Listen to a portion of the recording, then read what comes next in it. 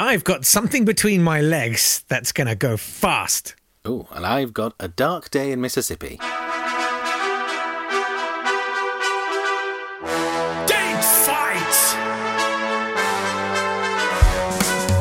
Hello there, welcome to Date Fight. It's the podcast where we take great things that occurred on this day in history and we pitch them against each other. Yes, we do. He's Jake Yap, I'm Nat Tapley, and together we have groomed the Pomeranians of time with a brush of entertainment. Joining us to prance around a ring with them as people award us points is stand-up and writer Athena Kublienu. Athena, how are you today? Very well, thank you very much. How are you? I'm good. What are you hoping to see in today's match? Oh, a little bit of competitiveness. You know what I mean? Okay. There's been a lot of steamrolling recently. Oh, wow! A lot of steamrolling. You know, we've been a lot of like someone's, punch above your weight at least. Yeah. You know, don't just lie down. Give it a go. Do you want to go first? I really wish you could see my face. Just having to silently take this. I can't tell you how much I wish you could see. Okay. Everyone's rooting for Do you know Dean what? at this point. You would love it. The absolute seething fury on my... Fine. Well, Good, let's fine. find out what I found for the 12th of June. I'm going to take us to the 12th You're going to be all of like, June, oh, a bunch of orphans were set on fire or something. And 1963. I take us to the 12th of June 1963 and the assassination of Medgar Evers. Medgar Oh, Evers. come on. what? I mean, This is It's really so fair, much. isn't it? Matt, this is not fair.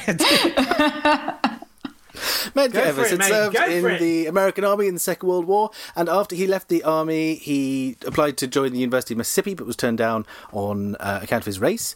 He tried again in 1954, after the Supreme Court had ruled that segregation of public schools was illegal on the basis of race, so again he applied to the University of Mississippi, but was rejected on grounds for his race. He joined the local chapter of the NAACP, was its secretary, and became active in the civil rights movement.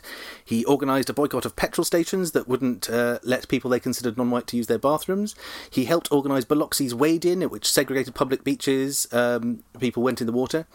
He led voter registration drives. He integrated public buses. He became famous around Jackson, Mississippi, which was slightly less positive than it should have been because Jackson, Mississippi had lots of white supremacists living there. There was a large chapter of the Ku Klux Klan. He received so many death threats that he and his wife taught their children what to do in the event of a shooting or a bombing or other attack. He often had police protection, but not on the 12th of June 1963. He got out of his car whilst going to his house and was shot with a rifle by Byron D. Beckwith, who was a member of the White Citizens Council. All citizens matter, Byron, come on. And he... once he shot Medgar Evers, he drove off and he boasted about it, but he was found not guilty. There were deadlocked all-white juries in two trials in February and April 1964. He was found guilty in 1994, and he died in prison in 2001. Once Medgar Evers was shot, he was taken to a local hospital, but he was refused treatment because of his race, although eventually people did convince them to take him, so he became the first African-American admitted to the all-white hospital there.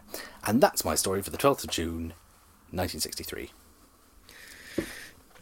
Go on, Jake. I mean, it's part of the game means you've got to give yours one. So, I mean, that's the game, so you might as well tell me. Yeah, I'll see you later, yeah? See you later.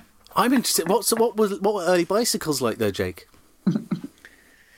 I wish this was not a family-friendly podcast, Matt, because there's something I'd like to say to you. I've got the 12th of June, 1817. God, I sound like the most pompous... Not the most. And Carl von Dreis invents the earliest form of bicycle. The first reported ride takes place. And it's 7 kilometres. It took him just over an hour. And it's very much considered the Big Bang for horseless transport. And it was very difficult because all the roads were rutted by carriage tracks. So people started using them on pavements, somewhat like nowadays, and everyone got very cross with them. And there was the standard pedestrian versus cyclist fracasses, which meant it got banned in Germany, Great Britain and the United States and Calcutta, as it was then called. But this guy, Carl von Dreis, was really interesting. He also invented the typewriter. Oh.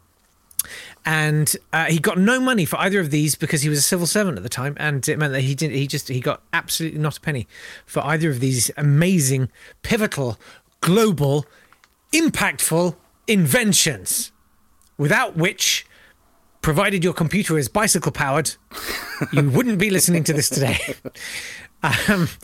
He was quite cool. He renounced. He got I think he was honoured. I think he became a baron or something. He renounced his title in 1848 and called himself citizen Karl Drees as a tribute to the French Revolution, and he died penniless.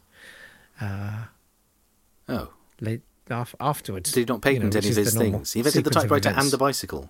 Yeah. So he was great, and goodbye. Let's go to the birthdays and the death days. Happy birthday, Eugénie Brazier, the French chef, and she was the first person to get 6 Michelin stars. Happy birthday to Reg Presley, the lead singer of the Trogs and self-described world expert in crop circles, except he's not, because I don't know much about crop circles, but I do know that they're not real, so I know more about them than he does. Happy birthday to Degaga Walde, the Ethiopian runner who won gold in a marathon at the 1968 Summer Olympics, but in 1993 was convicted of taking part in a Red Terror execution.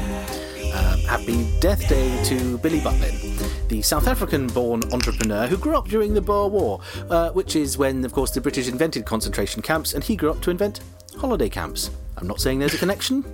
Jesus. Might be, though. Happy death day to Janet Waldo. She was For legal reasons, there absolutely is not. Can you imagine? Butlins. Happy death day to Janet Waldo. She was the voice of Penelope Pitstop and Judy Jetson, and to Gregory Peck. Happy death day to him, the large-voiced man who's named after a thing a bird does. That's Gregory Peck, and I didn't do enough work on him. It's fine. That's the birthdays and the death days. Athena, how are you feeling about the 12th of June? How am I feeling about 12th of June? Look, I'm really sorry that guy didn't do his paperwork properly and get his coin for inventing the bike. But, you know, I mean, you know, this is the date Medgar Evers was assassinated. Yeah. You know, it's just, how is anything going to beat that? There's nothing else that happened on the 12th of June. It was also the day that Nelson Mandela was incarcerated, which you could have gone for, Jake. But you didn't. Oh, Jake, come on. Just shut your... That's slightly more... I'm not going to lie to you. I mean, I feel sorry for the guy. Listen, because actually I do have to disclose, because that is awful that I didn't pick up on that. I prepped this at... We're recording at 2:43. I prepped this at 5 minutes to 2. So, for full disclosure, it's not callousness, it's laziness. It's just lazy. Yeah. Well, to hear whether tomorrow will be callous or lazy, tune in to this. Well, that was 3 minutes to 2, wasn't it? Obviously. Fine. It's all right. I'm going medieval tomorrow. Brilliant. Oh, okay. Well, I'm not really interested in medieval There we stuff, go. so that's good. Okay. There you go, Jake. I don't want that. No, I don't want to play anymore. We'll see you tomorrow. Bye-bye. Bye.